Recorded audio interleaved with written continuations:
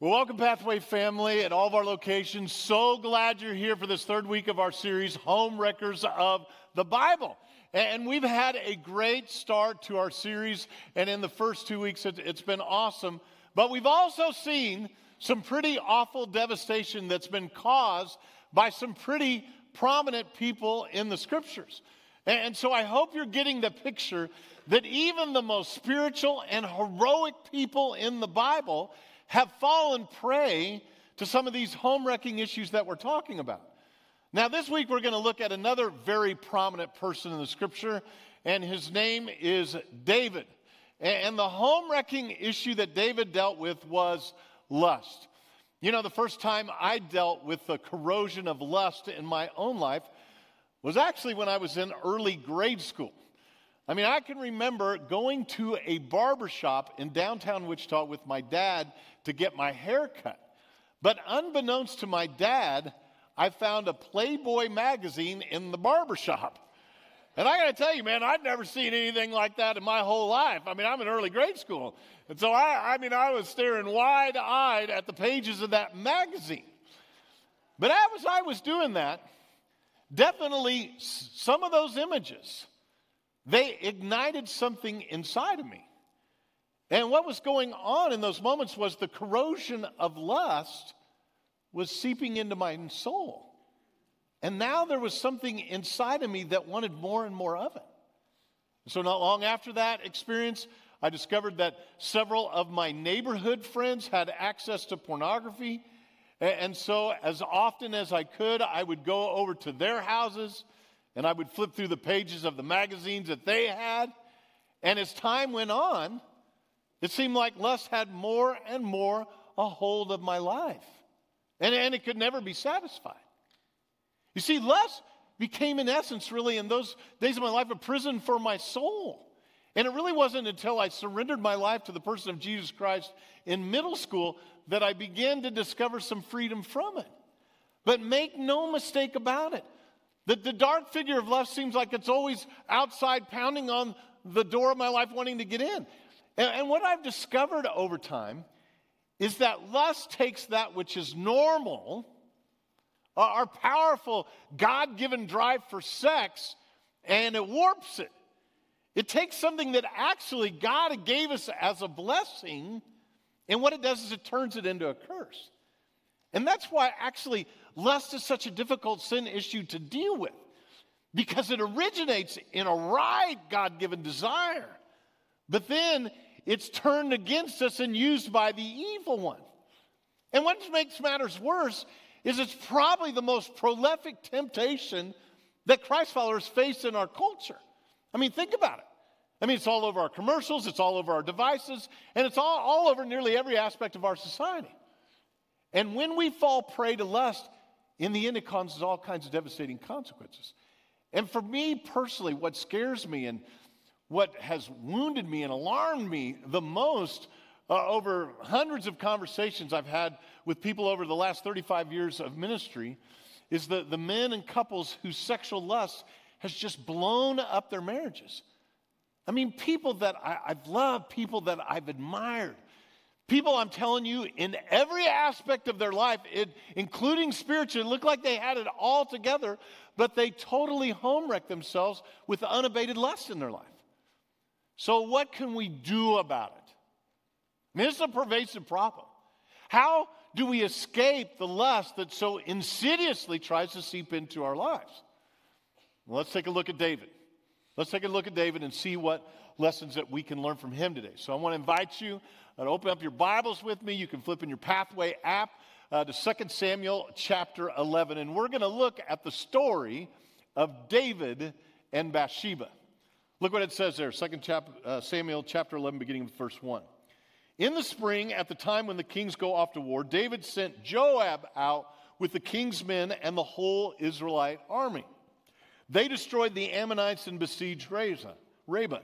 But David remained in Jerusalem. One evening, David got up from his bed and walked around on the roof of the palace. From the roof, he saw a woman bathing. The woman was very beautiful, and David sent someone to find out about her. The man said, "Isn't this Bathsheba, the daughter of Eliam and the wife of Uriah the Hittite?" So we can see in these verses, we've got once again one of the most prominent people in the Bible. And I don't know if you know, but David is described in the scripture as a man after God's own heart. I mean, he's a man who'd won every battle he'd ever fought in Israel. He'd established Jerusalem as a capital city. And he was a man who had written most of the book of Psalms. But now, this heroic figure, David, finds himself alone one evening out on the roof of his palace. And you have to understand, David's palace was in the middle of Jerusalem. I mean, there was probably 2 to 3 square miles of homes around his palace. And in the Middle East, during that time period, homes had flat rooftops on them. So David, he couldn't see anything immoral or anything that would cause him to stumble or fall if he was in the middle of the roof. But David wasn't in the middle of his roof. David was at the edge of his roof. You see, David knew women would bathe on the rooftops of their houses during the early evenings. Water was caught in cisterns by day and then warmed by the afternoon sun. Then women would go to the rooftops of their houses and take hot baths. And David had some idle time on his hands. And so he decided to start taking in the sights at night. And it was no big deal. Even though that David had all kinds of wives in his palace eager to be with him, David instead, he wanted to look elsewhere. And really, it probably wasn't the first look that got David into trouble. Probably wasn't the second look that got him into trouble. But it was the third look. It was the fourth look that got him into trouble. Because that's the way that the corrosive power of lust works. We dismiss it. We don't think it's any big deal.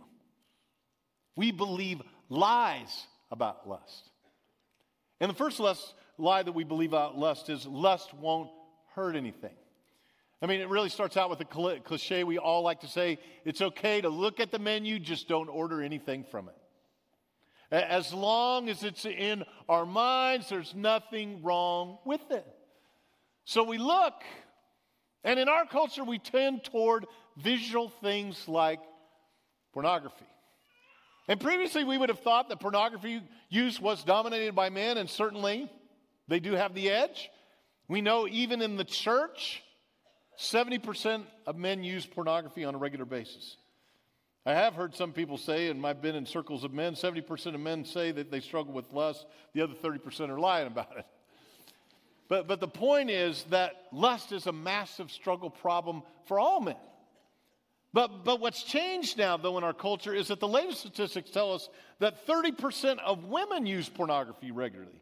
And that number jumps to an astounding 60% for women under the age of 25. So it's not just an issue for men, it's a pervasive problem for women. And the reality is lust does all kinds of damage, particularly exposure to pornography. It damages our capacity to connect sexually with our mate or with our future mate.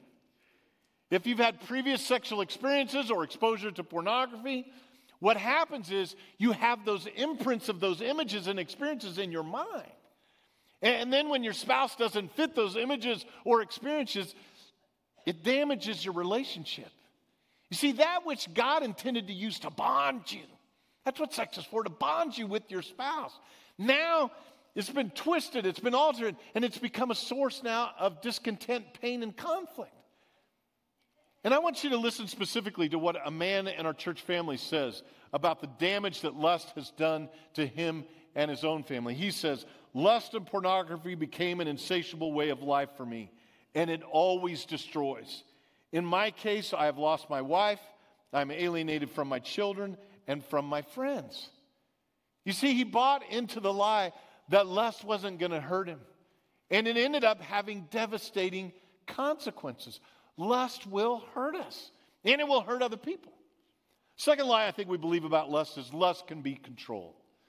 You know, someone once said, if you think you can play with the fire of lust and not get burned, then you're godlier than David, you're wiser than Solomon, and you are stronger than Samson.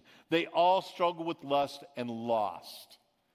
Job Chapter 31, the New Living Translation says this: "For lust is a shameful sin, it is a devastating fire that destroys to hell, and it can wipe out everything I own." See, Job said that. See, Job understood that lust could easily get out of control. He understood the reality that sexual sin will always take you further than you ever thought you'd go. You didn't think you'd go there. But that's where lust will take you. Reminds me of a good friend of mine here in our family, had a 2-year affair on his wife. He said even in the months just before his affair, he would have told anybody emphatically that he would have never had an affair. But there was an attractive woman at his work. She's very emotionally supportive of him.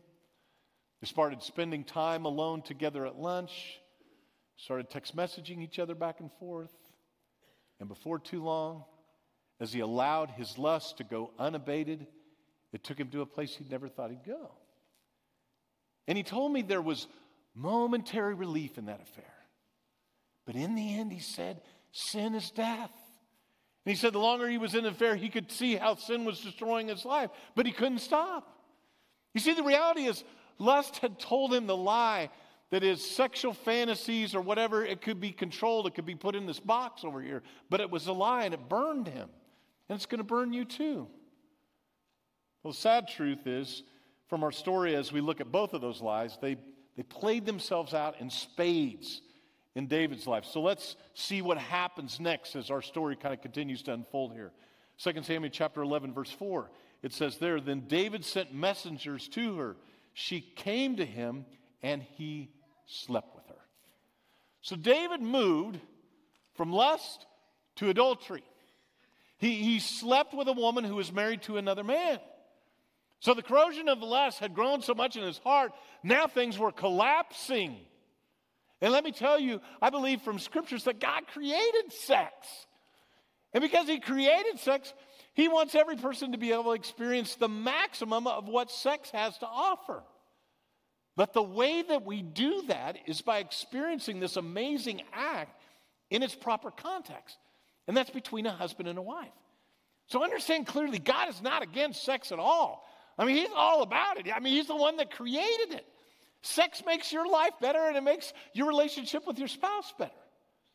But as we can see here, David allowed the home-wrecking corrosion of lust to live unabated in his life and in his heart, and as a result, he ends up having this adulterous relationship with Bathsheba. So David has sex with Bathsheba. Several days later, she sends him a text message.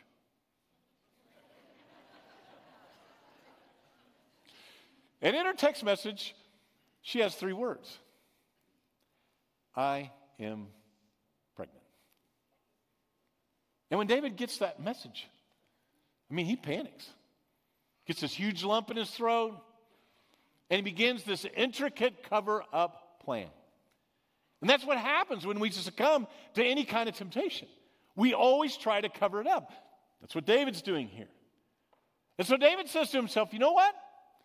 I'll just call Uriah, Bathsheba's husband, and act like I need to talk to him in my palace. And surely Uriah will go while he's back home, make love to his wife, and that'll fix everything. That'll cover up her pregnancy. So that's what David did. And when Uriah comes to the palace, though, in loyalty to his troops and in loyalty to David, he doesn't go down and sleep with his wife. And when that happens, David has to make another plan. And that plan, it gets even crazier, it gets even darker.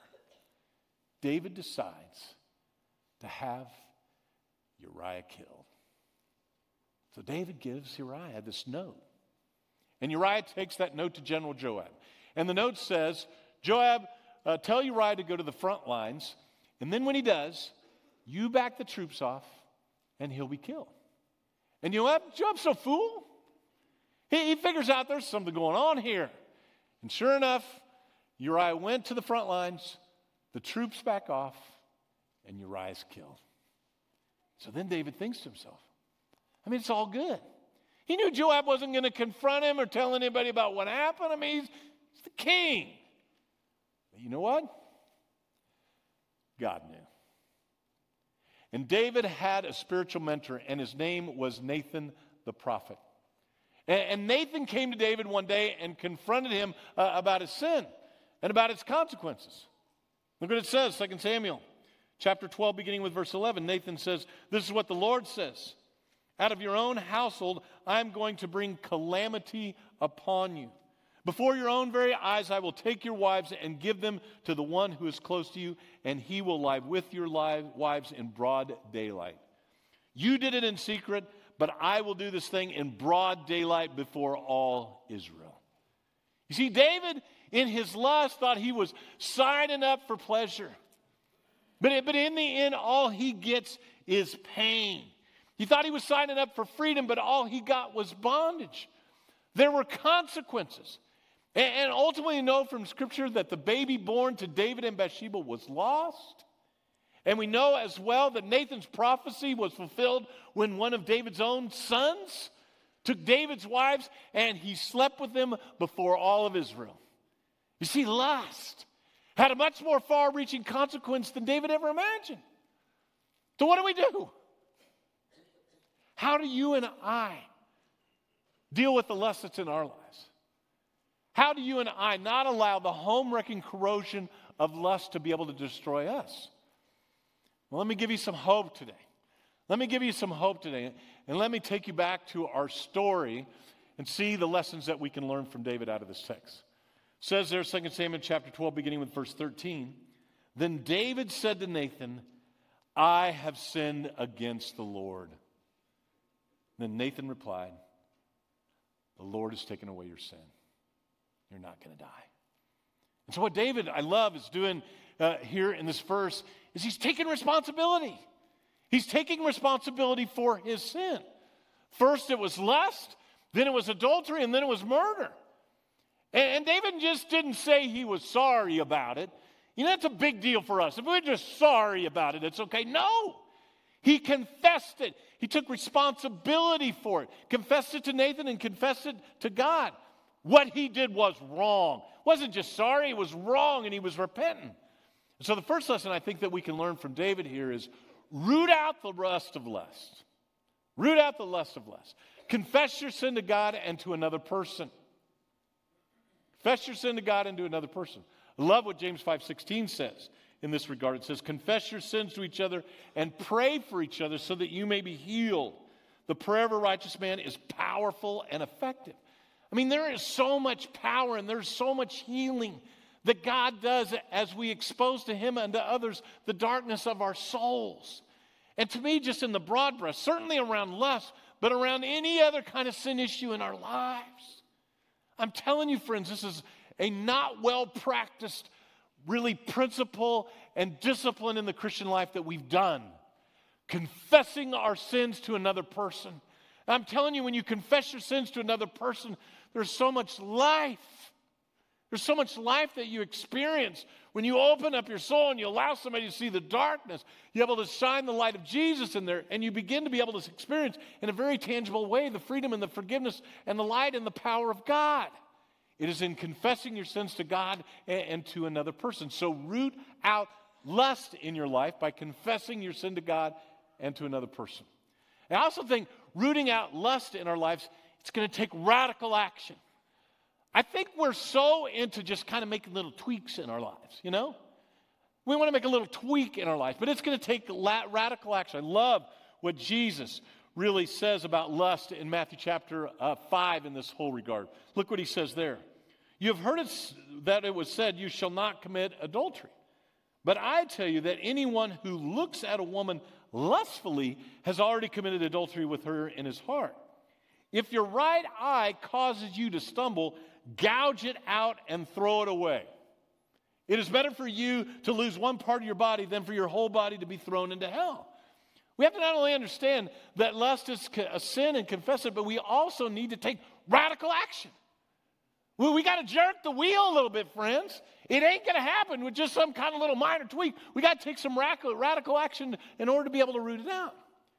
And one of the radical steps that I feel like is fundamental in rooting out lust in our lives is establishing boundaries. establishing some appropriate boundaries. And the first boundary that I want to encourage you to implement, especially for those of you who are married, make sure that your spouse is your most important relationship, even above your kids. Your kids will leave, but your spouse is going to stay. I mean, I'm kind of in that season of my life where all my kids are starting to be gone. You know what? It's just me and Chris now. I mean, we've got one still coming. It's just me and Chris now. So build your home around your marriage. Always make sure you're maintaining and improving your marriage. Whatever that it takes. I mean, go on dates, go on vacations, whatever that it takes, disciplines it takes to be able to continue to grow that relationship with your spouse. I mean, one of the things that I'm super excited about right now that Chris and I are going to do in the next few weeks is we're going to take a short ski trip together. I mean, we haven't been skiing together in 20 years, but I'm so excited about just going and doing that with her, putting that deposit in that relationship. But what I'm trying to do is I'm trying to keep growing that relationship. So make sure and water your own grass as opposed to looking for greener pastures. Okay? That's what we're saying here. Then the second one, once again, primarily for the married people here, be cautious both physically and digitally in your contact with a person of the opposite sex. I mean, physically, that's about being very careful, about being alone in your office maybe, riding in a car, going out to eat, exercising alone with the person of the opposite sex. And digitally, I think we got to be very cautious as well. Most affairs right now start and catch momentum through digital contact. It many times starts with posts that are liked or commented on, and then as interest is garnered, relationships are accelerated then by texting and instant messaging. So put some boundaries digitally by being very, very cautious about your digital contact. Another specific action step that you can take kind of in this whole regard, share your passwords with your spouse. Allow your spouse to be able to have access to your phone anytime that they want. Because the reality is, we're all vulnerable. We're all vulnerable. So make sure and create solid and appropriate boundaries, both physically and digitally. And then third, and this one's for everyone, don't watch, read, or expose yourself to sexually explicit material. Make sure and turn on or put on whatever filters that you need to on your phone or on your computer to keep inappropriate material from getting in front of you. I mean, even on Facebook now, I periodically get porn friend requests. And when I get those, man, it almost feels like the hair on the back of my neck stands up. I mean, sexual sin is powerfully tempting.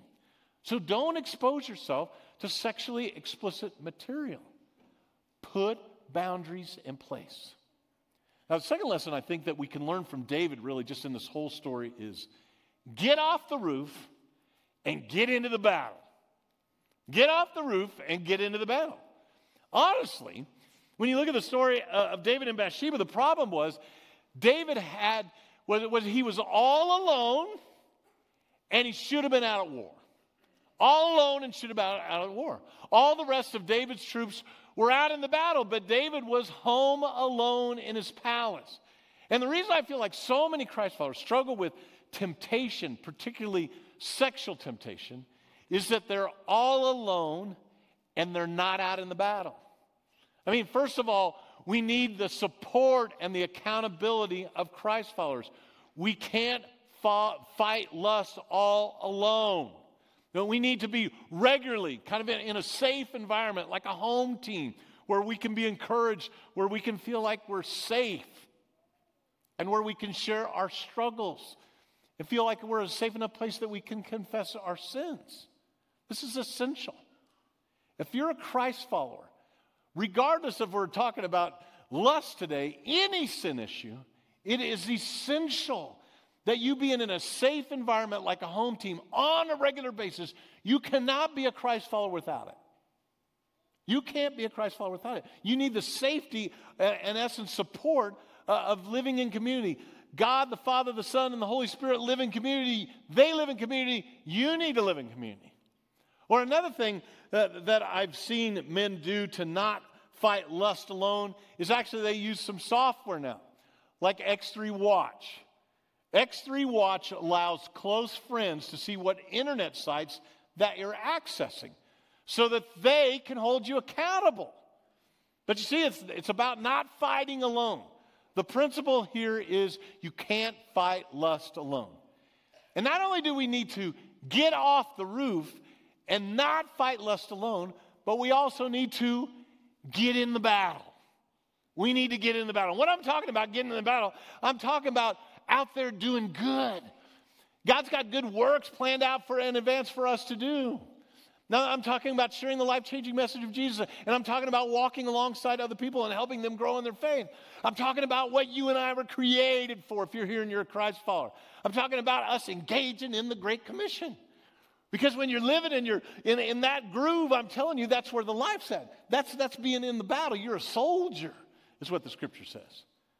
Because the reality is when you're engaged in the battle, you don't have time or energy to get distracted with so many temptations. See, you're going this direction. There's all this that might be pulling you this direction, but when you're focused on the battle, your time, your energy is going in this direction.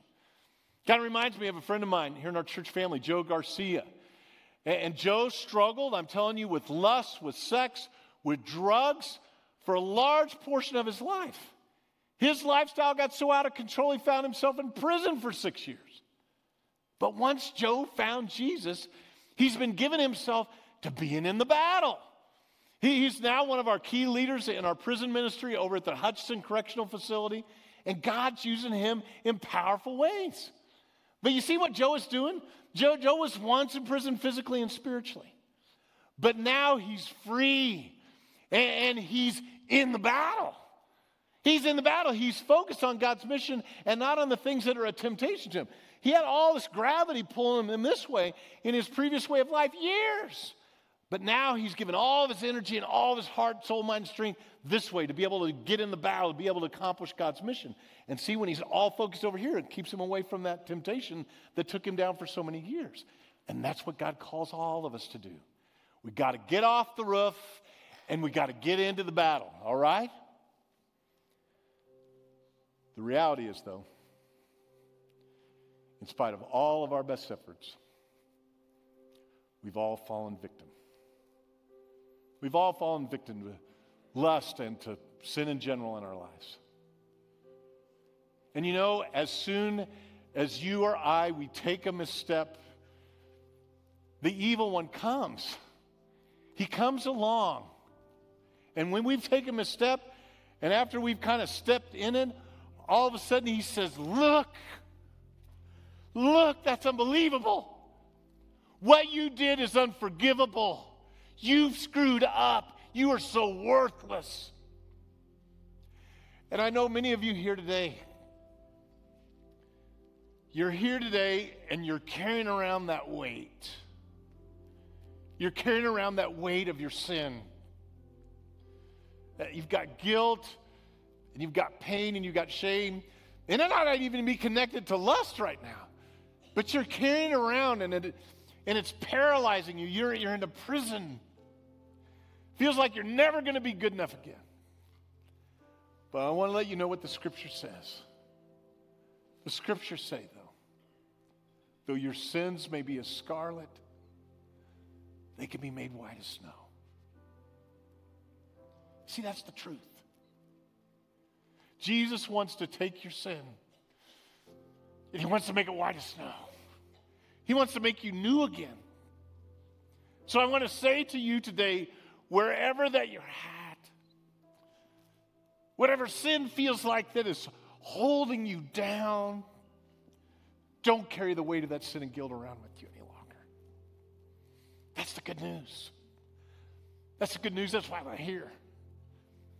Jesus came to set us free. He came to forgive us. And he came to make us anew so that we could have a life anew just like David did. And so right now what I want to do, because we're together today, I want us to go to God. You're in a holy place right now. All this Holy Spirit all packed together. And I want us to be able to go to God and to be able to talk to him. So right now, I just want to invite everyone, wherever that you're at, just to bow your head, to be able to close your eyes with me. And I just want to pray right now. Oh, Father in heaven, we just come before you right now in this sacred place. In these sacred moments where we get to be together every week. And Lord, we thank you so much that you are so good, that you can take the darkness in our life, that you can take the pain and the shame in our life, and that you can set us free, that you can make us new again. And so right now what I want you to do is I want to encourage you.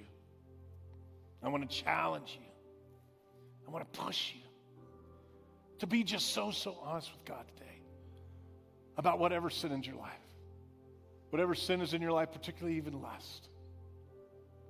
Because so many of us, we've carried around shame and lust in our hearts. And what happens when we have any kind of sin in our hearts, it's in the dark. Sin grows in the dark. So what we do, though, with that sin in our hearts so many times is we cover it up. We cover it up. But you know what? It destroys us. It destroys us even ever so slowly. So today, what I want us to do is I want us to go to God. Because God wants to bring healing. God wants to bring life. He wants to bring forgiveness. He wants to bring renewed joy back to our souls.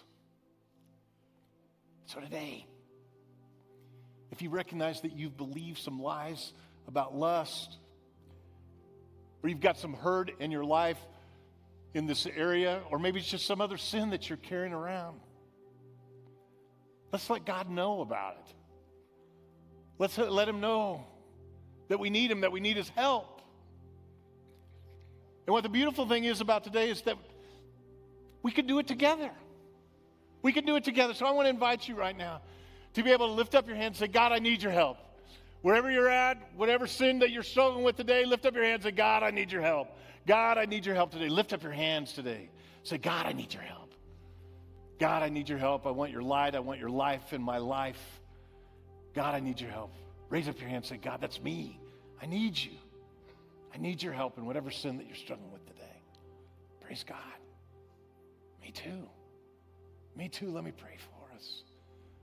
Oh, Father in heaven, I just thank you so much that indeed you are good. And that when we call to you, you answer us.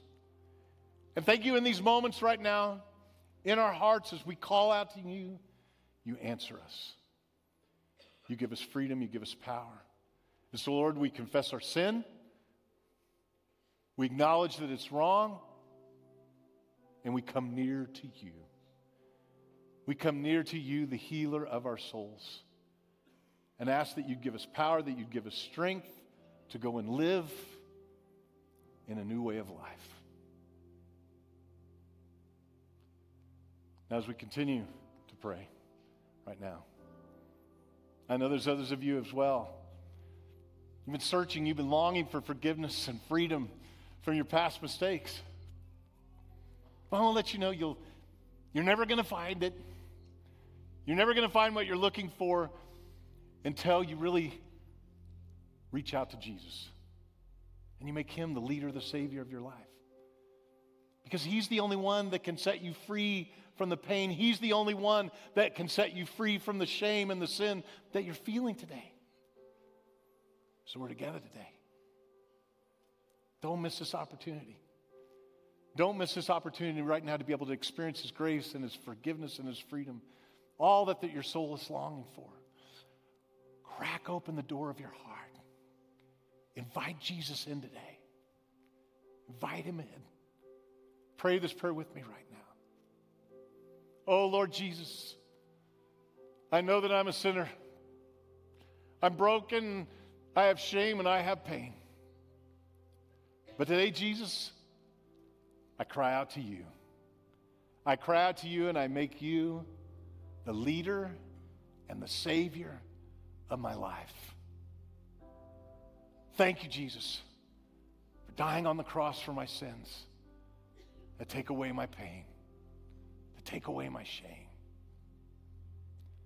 And now use my life, Jesus, to go and to share your hope and your love with other people.